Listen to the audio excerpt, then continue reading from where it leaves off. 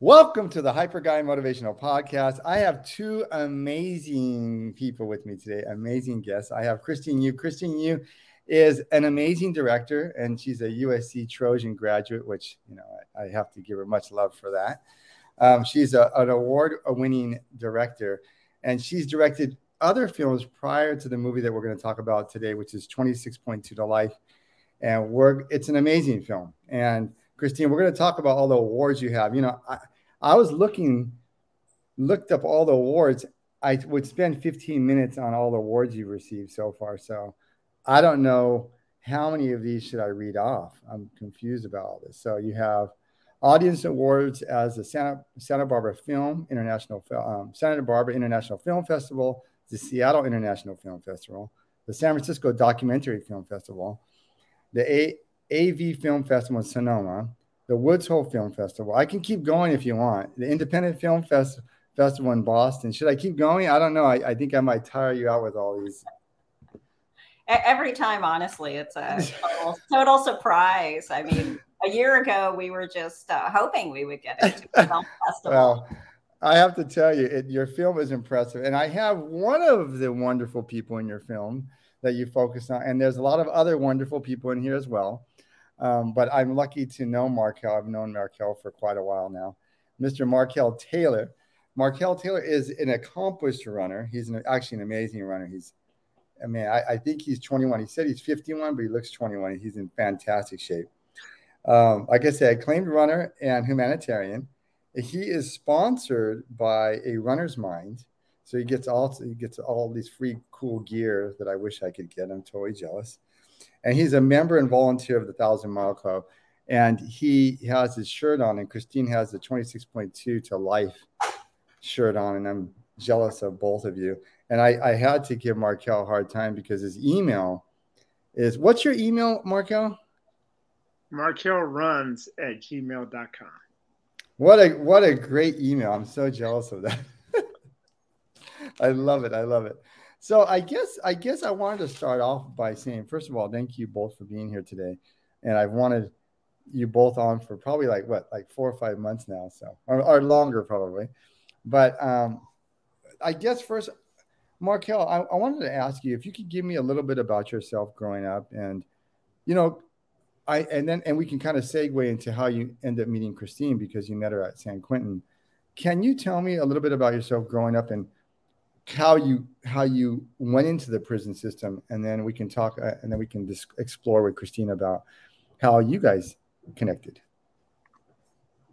Yes, but I wanted to say this first because you kind of left out, and I don't want to leave them hanging. But which is connected to the 1,000 Mile Club is Tamalpa Running Club, Tamalpa Runners, which is the outside sister to the 1,000 Mile Club inside San Quentin. So I'm actually a board member and a runner also of the Tamalpa Runners. But to answer your question,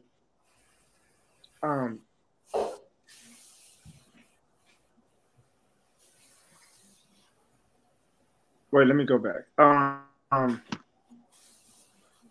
You want to know how I started running? What was the question again? Well, I think what I really want to know is give me an idea of what it was like growing up. I know you had a difficult time and you were put in difficult situations growing up, and how that ultimately put you in a situation where you had to go to San Quentin, and that's where you connected with Christine, and how you really turned your life around from where you came at then to what you are today. You're a totally different person, and just a transformation. So can you give our audience members a little bit of an idea of your upbringing, and then kind of what put you at San Quentin, and then how you ended up meeting Christine? Well, I'm originally born in Chicago, on the south side of Chicago. And I was what you call from the Robert Taylor Projects in Chicago. And of course, I have an older brother that's 3 years older than me, and a father from Chicago, and my mom is from Chicago. But I wasn't with my both parents together and my brother for too long. It was probably maybe only for maybe the first 3 years of my life, and then my mom left my dad. That was pretty tough. Kind of a abusive relationship. So my mom left my dad, and I ended up me and my brother and my mom ended up living at my grandmother's house for a while, and then in that situation, it was pretty tough there because it was big party family with a lot of drugs and violence and that, and some sexual and abuse and stuff in that. So then my mom was like, she ended up meeting Edward Moss, which who ended up being my stepfather, and that was a very abusive relationship. And the things I had to go through with that, it would be mentioned in the movie a little bit about that. The physical abuse from stepfather, who only knew what he knew because that was, you know, violence that was put upon him when he was growing up is what I found later on to be so. And then, the use of drugs and all of that. So it was hard on him. So that kind of that frustration and anger and bitterness, was reflected on me, my brother, and also his son, which was my stepbrother. So after a while from there, my mom said, "We don't want we don't want you guys growing up in gangs and stuff like that." So, and there was some other stuff behind also leaving that had to do with my stepfather and my uncles.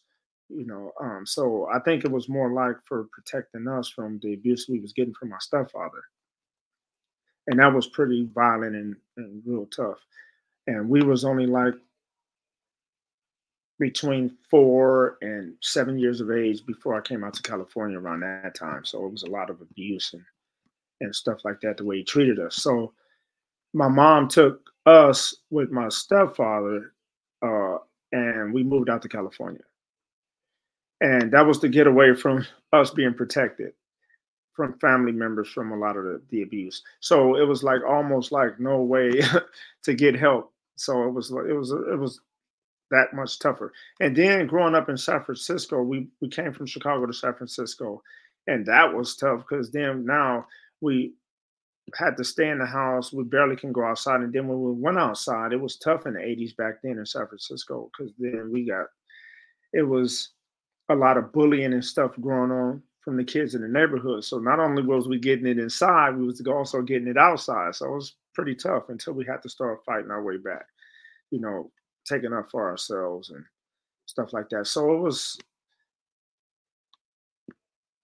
environmental influences, and it was a lot of trauma, childhood trauma, and violence and stuff in the neighborhood and inside the home. So it was that stuff is kind of what brought me to the point to where I ended up in this position now, which uh, ended up being in a bad situation. It ended up coming out to be something beautiful in the end.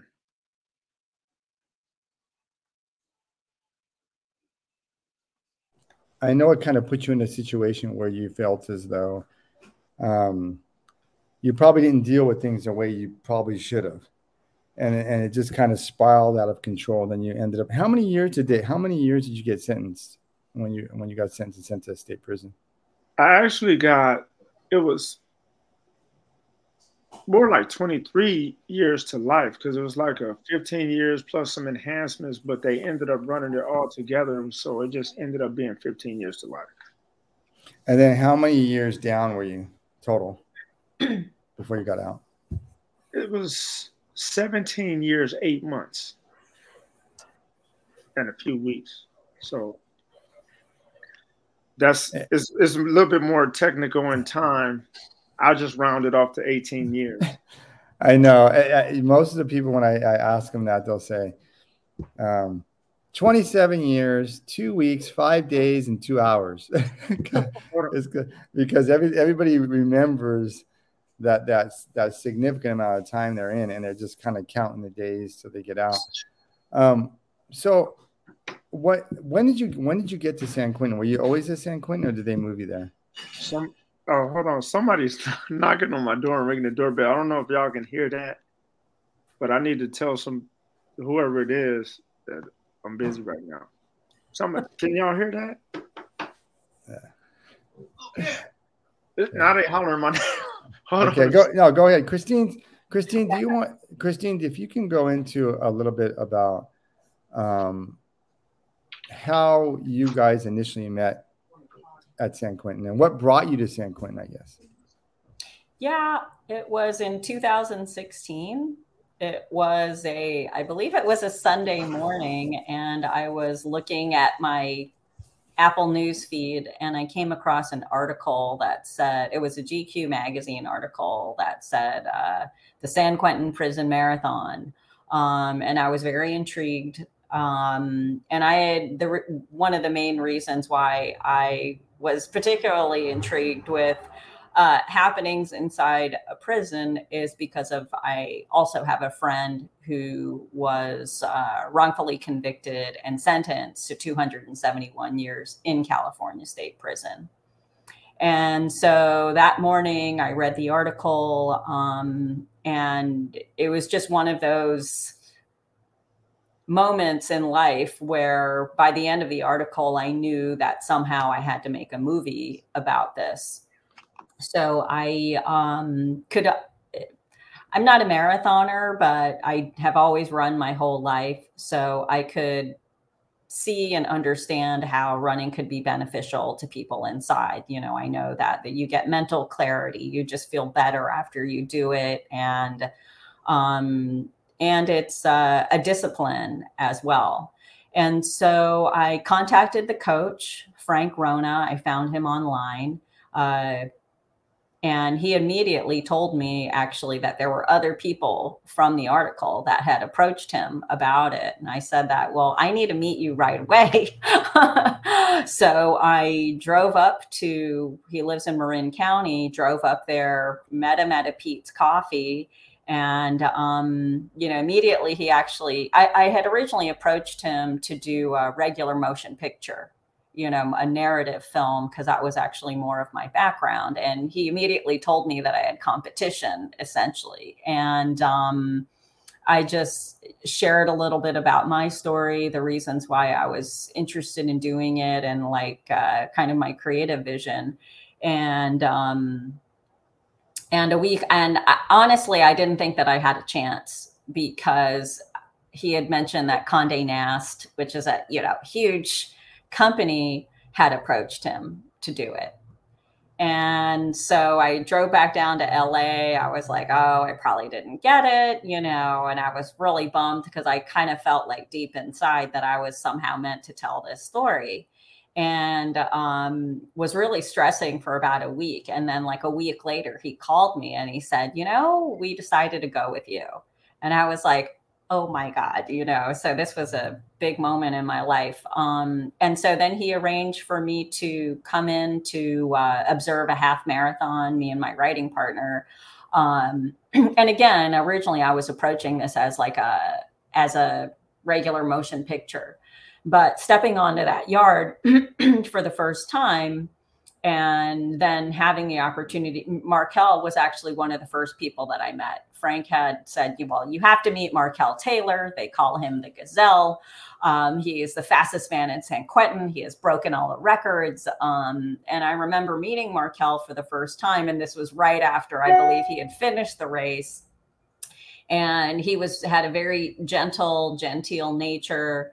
And we just had a little bit of a conversation. I remember he said I reminded him of somebody that he knew in high school or something like that. And then I had a conversation also with some of the other guys. And immediately I just thought, I just kind of couldn't believe what I was hearing and seeing. And it went against everything that I had ever learned or had seen about prison in general and about people in prison. So after a couple of months of more research, that's really when I decided. I went back to Frank and I said, would actually really like to do this as a documentary instead of as a regular script. There were so many stories coming at me, and I felt like people really needed to hear what I was hearing, straight from the source, straight from these guys, that anything that I could say at that point or reinterpret at that point would kind of ring false. So that's actually what really brought me to doing it as approaching the story of the marathon at San Quentin and the men who run it as a documentary. So you said that it challenged your notion of what prison was like. I think when people think of San Quentin, I mean, San Quentin is one of the oldest prisons in the country. And so what do you mean it challenged your view of what you thought prison was like? Well, first of all, when I stepped onto the yard and they were getting ready for the half marathon event. I mean, it felt festive, I mean, it was very kind of buoyant and joyous, and it was a lot of good vibes, and you just don't think of any kind of setting in prison as a place that good vibes are going to happen, first off. And then I remember having a conversation with Rasan Thomas, who, was working at the San Quentin News at the time. And I met also Marcus Henderson, who is the current editor-in-chief there. And I was like, man, this guy looks like he writes for the Village Voice or something, and they made me laugh. And it really made me pause, because, the fact of like laughing in prison, it unarmed me, because you don't think about people laughing in prison or those kind of regular human interaction and moments. And, and I like to think of myself as a very, progressive, informed person, but it struck me that, man, I had actually dehumanized people inside to the point that I don't think that these people laugh, and so that kind of really made me feel, ashamed of my perceptions, that even if I know somebody in prison, and I think basically because he was wrongfully convicted. So I had somehow separated, my friend compared to the rest of the population. And then, having these conversations just made me realize, no, I mean, how silly of me to think that people stop being people just because they're inside prison.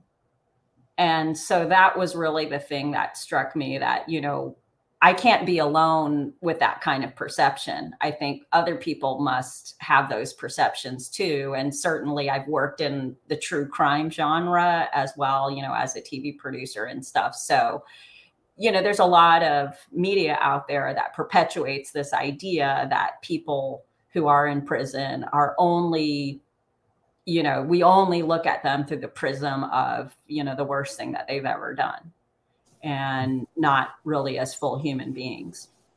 Yeah. And I think at least for many people inside, I don't think there's many of us that can say you're the same person as you were even 2 years ago. So I think most people don't understand that people evolve, and that many of us at 18 or 19 were many people going, men and women going to prison, 50, 60 years later. For some people think they're the same person, but they're actually not the same person. And I don't know anybody, like you said, in general society that would, that's the same as when they were 18 or 15. So it seems like that's a common perception.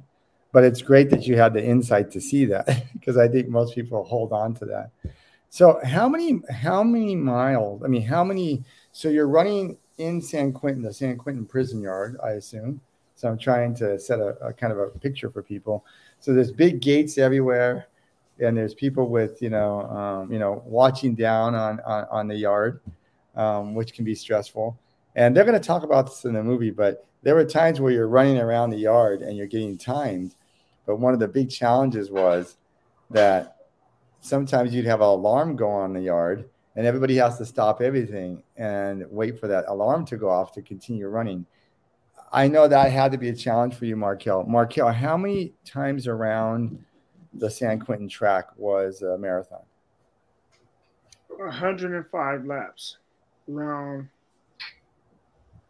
not necessarily a perfectly round track, and it wasn't flat. So it had like, it was like some of these streets today that they can be sideways, they can be lumpy, it can be gravel, it can be dirt, it can be, you know, it's like 90-degree angle turns. So it's pretty tough. Some of them is you almost have to, if you're not careful, you almost got to go to a dead stop to even make some kind of turns, or you got to be good at, like, see, I played football also, so it's like when you're able to like juke, it's almost like a juke move to turn into some of these angles or get around some of these people when you're walking. But when the alarms go off, you have to sit down, and that's different. Where lactic acid and all that builds up, and you know, it could be anywhere from like 2 minutes to like a couple of hours sitting down. So I mean, Yeah, and let me ask you before what made you decide to join? I guess that's one of the biggest questions. And were you running before this even started? And can anybody join this group, or how does that work? well, I had a couple of years of high school experience. I started running track my junior year in high school. And that was because I got hurt in football, trying out for football. I got hurt during the off season. And so I went into wrestling as a sophomore. And then I joined track my junior year. To get better at track, my coach recommended I joined a cross country team. So I did cross country the beginning of the year, then track the end of the year. And that was my experience with high school. Then I ran a little bit of junior college track. Um, that I put together as like 2 years experience. Um, Other than that, I haven't ran since then for years until I tried running one lap inside. It was actually, I ran a couple times in Solano when I was there in that prison, and I just got lazy for running 2 laps, and I didn't want to do that. So I just would go straight to the bars and work out and just straight to do push-ups. It wasn't until like later on, like years later in San Quentin, uh, a guy on the team, a guy where I was working at was like, "Hey, look, start working out with me, because you do so much time, stuff gets kind of like boring to you." So I stopped working out after a while and just started just settling in and just trying to work and earn some money. And so I was working inside the commissary or the store where we can buy little groceries. And a guy asked me, he said, "Hey, start working out with me." And what we normally do is run a mile on the track, and then we start working out. That's just to get everything fired up and loose. So I couldn't even run one lap at that time, at that point. So I was exhausted, tired. I couldn't run. So it wasn't until a couple of years after that is when a friend of mine who went for the board, and he had already been down 26, 27 years at that point, and he was telling me that he was stressed out. He getting ready to go to the board, and this is like his fifth time going to the board. And he ended up getting denied when he went and committed suicide. And so, and that following year, I was getting ready to go to the board, and I was like, man, I don't want to go out like him. I mean, because you build up this expectation of possibly getting out and tasting freedom, and then you have these hopes that you'll be able to get out. And they said it's possible you can get on your first one, even though I knew that was far-fetched, but I still had these hopes, that I would possibly get out. So I just started running again, and that's what forced me to run a little bit more. And then after that, it was another guy who uh, was in my religious circle um, in prison, and he was like, "Man, look, I'm a part of this running club that I always noticed. I just shied away from."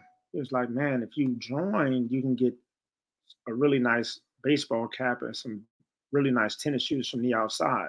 That was the reason why I started running, because I wanted to get some gear. I like clothes, I like hats, and they didn't know I had a history of collecting hats back in the day before I even uh, come to prison. So that's how I got started running. And Christine, can you tell me more about who started the running program, Frank, and what was the impetus for him to start this? And I know it was very interesting to me when you said that you come from like an actual feature film background. That's what and then you went to documentaries, which is pretty amazing. What was that transition for you like? And what was your relationship with Frank like when you're going through this process? Yeah, so a little bit about the background of the club and how it started. It was actually started by a woman named Laura Bowman, who's now Laura Bowman Salsiter. She was a teacher at the prison. She was actually asked by the head of education at that time at San Quentin, a woman by the name of Miss Bracy, to start. She was actually tasked with starting this prison running club. So she quickly realized that she wouldn't be able to handle both the administrative side and also the running side, the coaching side. So she had contacted somebody that she thought would be perfect to coach. He was from East LA. He had a little bit about, she thought that would have an understanding of the population. Contacted him and he said, "No, I'm not interested at all. I'm kind of leaving that behind. But you may want to contact Tamalpa Runners. They are the largest running club in Marin County." So she found Frank. She called up Frank, I guess, who was listed on the Tamalpa Running website, and asked him. And so he said that he put an email out to all of the runners. There are about 700 or 800 people in the club, and got no response, about, is there anybody interested in coaching the running club at San Quentin? So 2 weeks later, when Laura called him back, he said, "I didn't get a response, but I guess I'll come in and give it a try." And so Frank went in, and the story goes is that when Laura first saw Frank, he's a very, thin, kind of understated person. He's a man of very few words, a little bit stiff. She didn't think that he would laugh. She would think that he would last for, more than a couple of weeks. And she wasn't sure exactly how the guys would actually take to him as well. Well, this is 2023. And if there's, one thing that I think the guys at San Quentin have learned is that Frank shows up anytime he can. He is a person that's run 78 marathons, 38 ultra marathons. He is a person that's dedicated his life to running, but it really wasn't necessarily his running pedigree that that really solidified or impressed the guys at the club. It was really Frank's dedication and his willingness to show up all the time. And the relationship that I have with Frank, I would say, is a very special one. He really, being witness, I guess, to him for the last several years, he really showed me that one person can truly make a difference in something as entrenched as the prison system. His enthusiasm and his passion for running created really a community of people. He built a coaching team.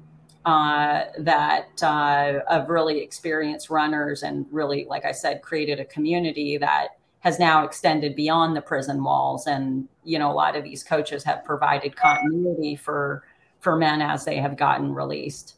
So it's really an amazing thing that, if he hasn't necessarily, you can't necessarily, he hasn't changed the world, but he's certainly changed the world around him. Right. And I guess that's what I want to ask both of you. Part of it too, What did you say? And I feel like I've become a part of it too. It truly is a community, and it's an amazing thing. Okay. I wanted to ask both of you these questions. And I know many people probably want to, how did becoming part of this runners group there, how did it affect and change the lives of those runners that participated? In your view, how did it impact your lives?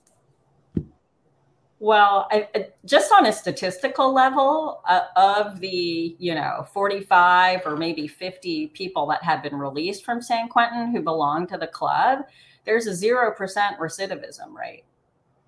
So I think that there's obviously something to be said about, one, not that running can certainly solve our mass incarceration problem, but there's something to be said for the power, I guess, of the sport, what people learn from it, and the power of community.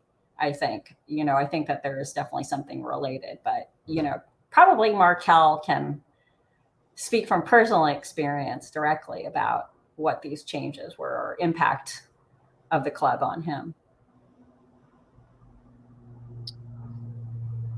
I certainly can. Well, I know it changed my life, and it helped my life come full circle. It was like, without that one piece of that puzzle where you can put all the pieces together and that one is missing, it's like it's not complete.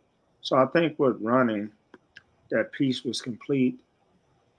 I've been working on my spirituality since I was incarcerated. I got arrested in 2001. I started working on that since 2003, like faithfully. Some people call it religiously.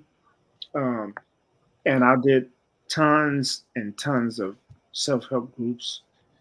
It was almost, you had to do that in order to be able to understand how those things happen in your life, and what started those things, and what ignited these things that happen in your life for you to become the person you became and what you are now today. So to be able to understand these things, the self-help groups, my spirituality, and the exercise, for me personally, it still was something missing in that piece for my life to be complete.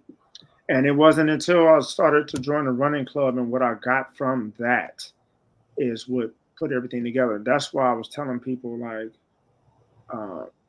the last 4 years of my incarceration, I was already free before even getting out of prison, because of the way everything just came together, the way I felt. Even if they wouldn't have never let me out, I just had a set program, and everything was just clicking. It was just like all cylinders in that car was working.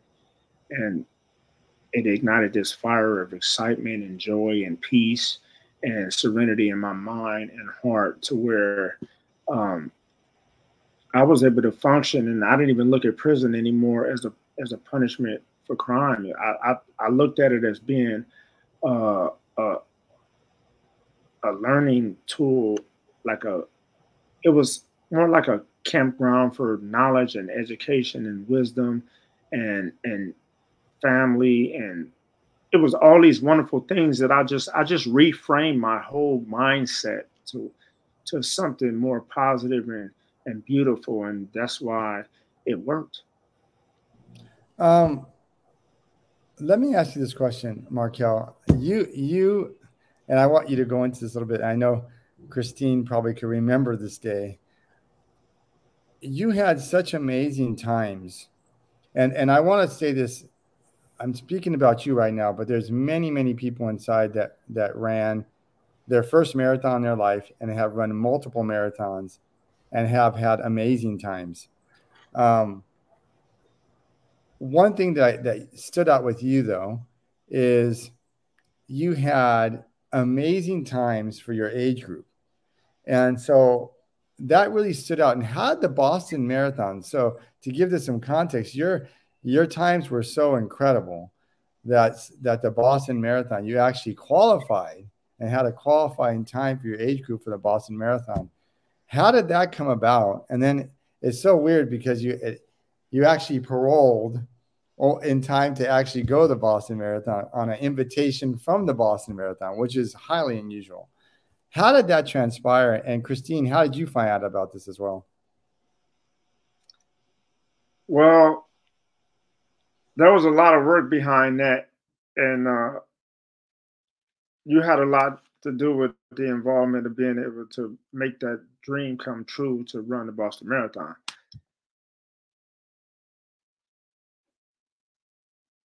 But what made me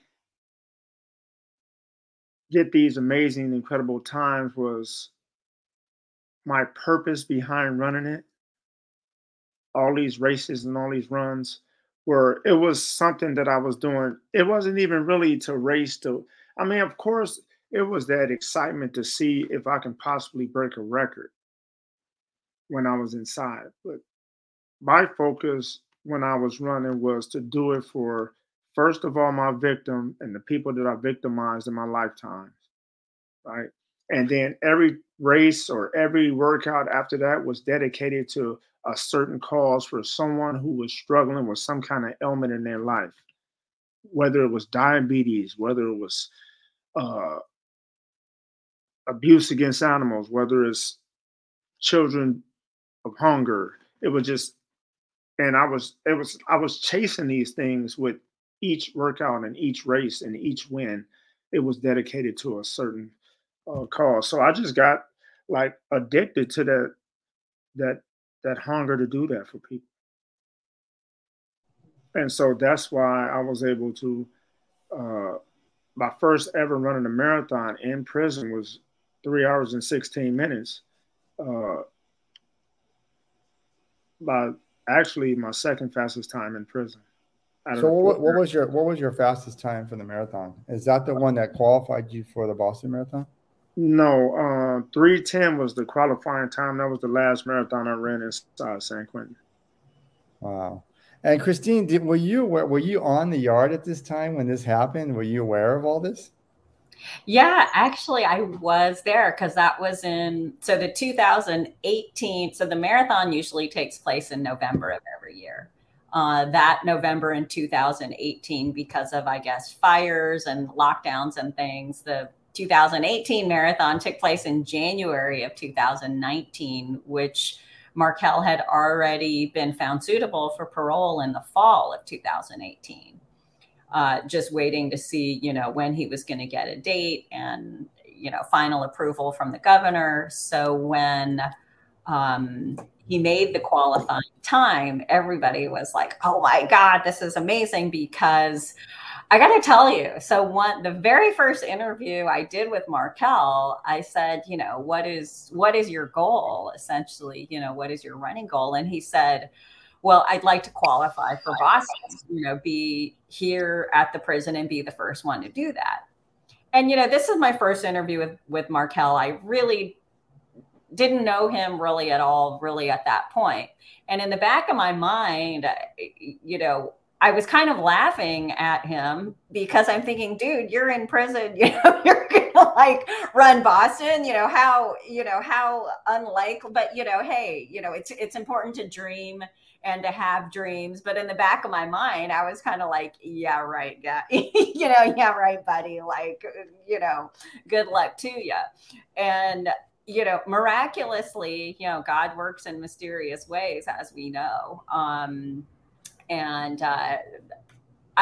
was actually finished with the principal photography at that time in 2019. I thought that I had pretty much kind of shot the film.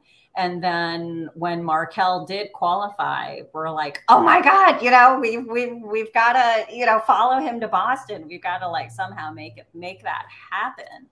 And, of course, Martine, that's how we met.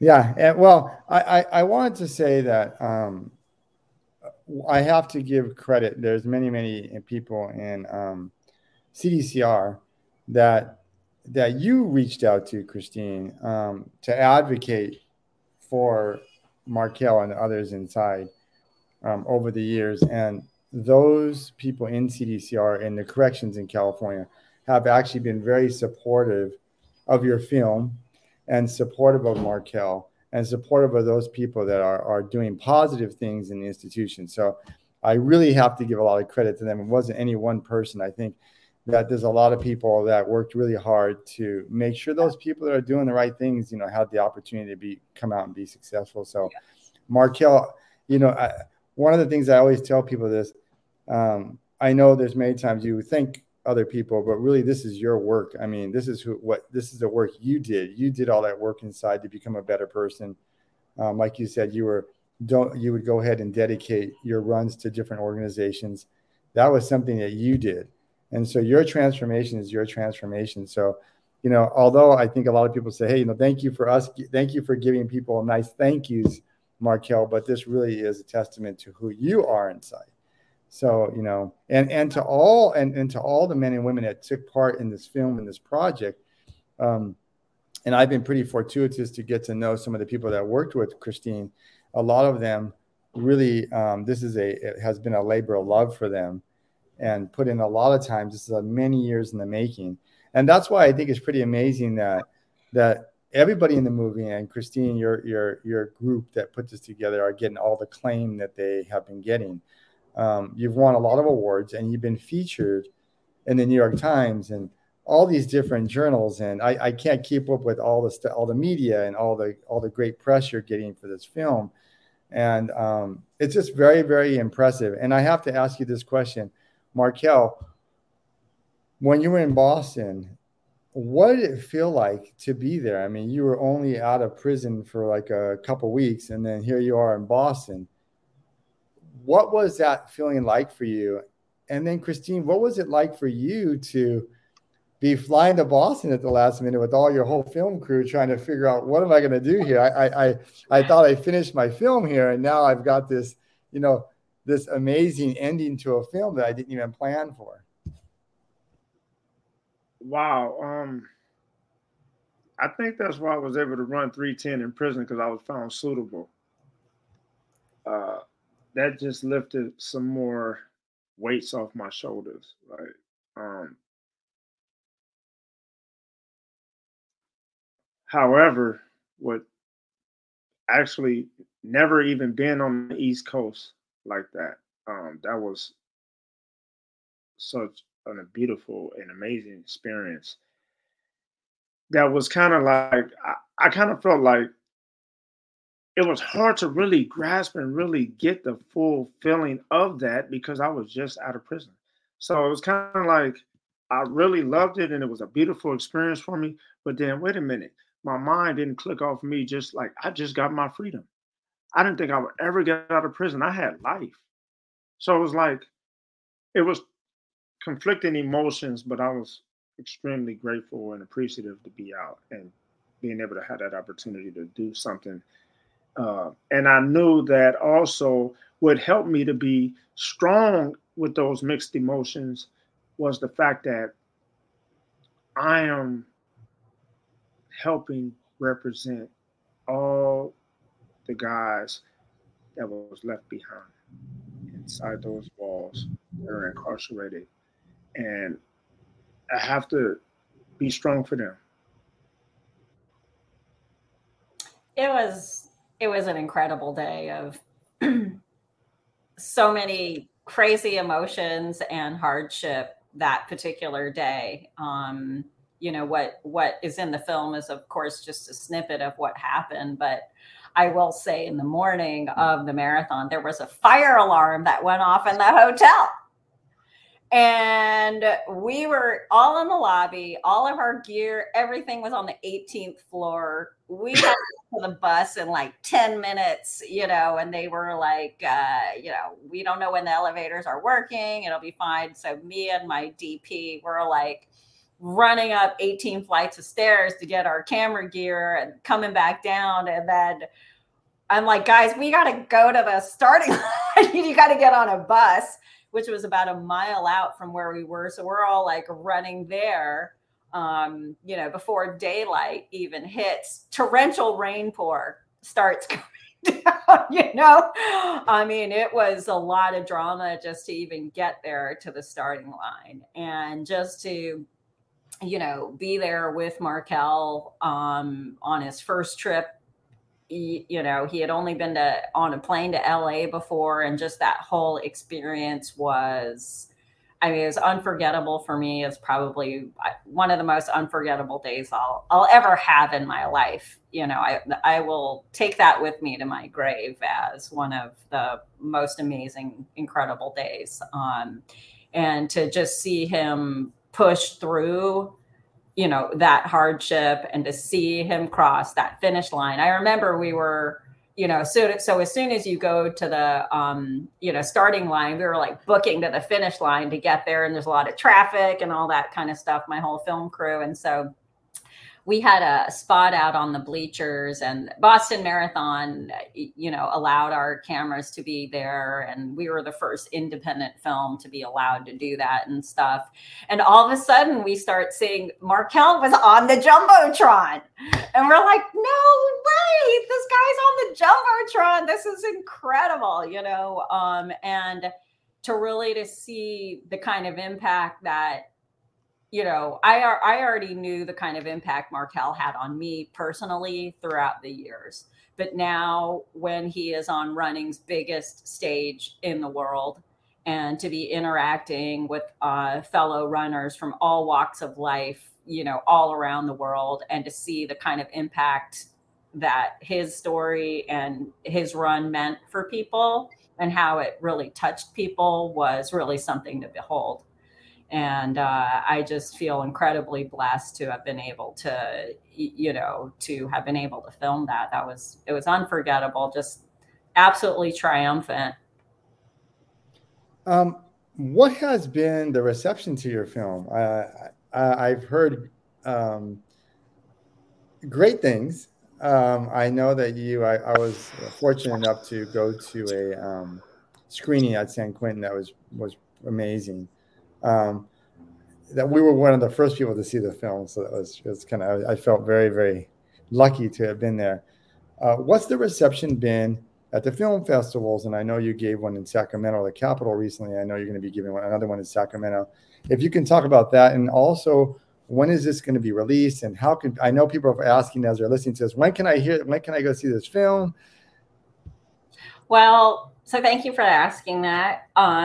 And I got to say, a year ago, I was incredibly depressed about the state of the film. This is something I started back in 2016. I'm an independent filmmaker. This was actually my first feature documentary. I'm not an experienced documentarian. So it was very, very, very hard going in terms of getting the resources together to finish. And so I really want to thank my team too, that all came together to make it happen. And we were getting a lot of rejection. I got to say, ton of rejection. Doc NYC accepted the film for our world debut November of 2022 last year. And that just really set us off on an amazing trajectory. And the film has been doing great at film festivals for the last 6 months. And it's also been incredible to see post-screening when we have the Q&As. And Markelle is there. And like I said, I think I mentioned earlier what an amazing ambassador he is for representing the 1,000 Mile Club. And as he says, the people that he left behind there. He has really been the film. And then for people to be in the same room as Markelle, I can see, and you can feel the difference actually in the room as it's happening. I can't tell you how many standing ovations this man has had. He has really been amazing that the film has connected with so many people in that way. And so I'm just incredibly grateful to all of the festivals that have accepted the film, that have, really been given amazing hospitality to us, and also opportunities for social impact. So, in addition to film festivals, like say, for example, when we went to Cleveland, they helped arrange an amazing program for us where we also got to visit a juvenile hall, and Markelle had the opportunity to connect with a group of, young boys that really, really left an impression on them. He also answered a lot of questions that they had because some of them are going on to adult prisons, and he provided real advice and insight into like how to navigate that, how to stay out of trouble, how to, not join gangs, and, stay on a path of, of positivity. We visited the prison in Seattle, near Seattle, that has a 1,000 Mile Club that had been effectively shut down. The screening provided an opportunity to have the warden there as well. And so, post that, our discussion there, and again, having that opportunity to connect with the guys inside, the film, what we've seen when we had the screening at San Quentin, for example, we really decided that it was really important for us to get this film seen in as many prisons as possible.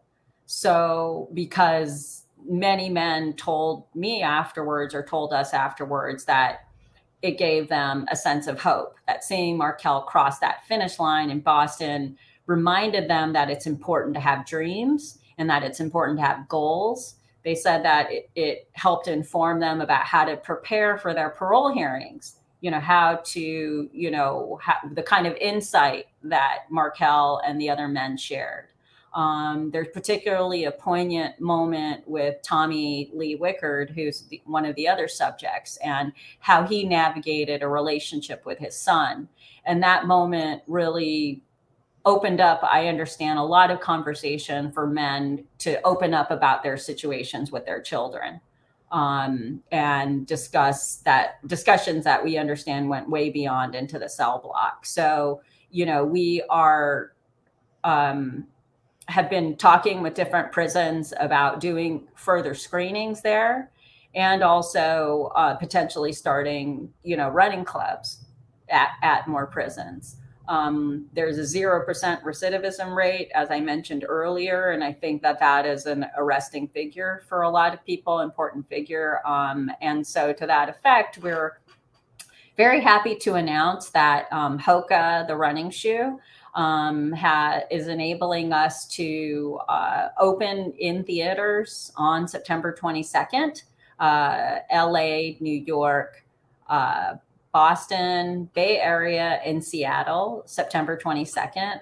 And then September 29th to October 1st, there will be a nationwide virtual premiere. So anybody anywhere can see the film by going to our website, sanquentinmarathon.com. You can purchase a ticket. There will be a special conversation featured also with Brian Stevenson, who is the founder and executive director of Equal Justice Initiative and best-selling author of Just Mercy. So we will be also, we'll have a conversation featured with him. But we really want to hope, especially opening weekend, we're a small indie film. This is not a studio-backed film.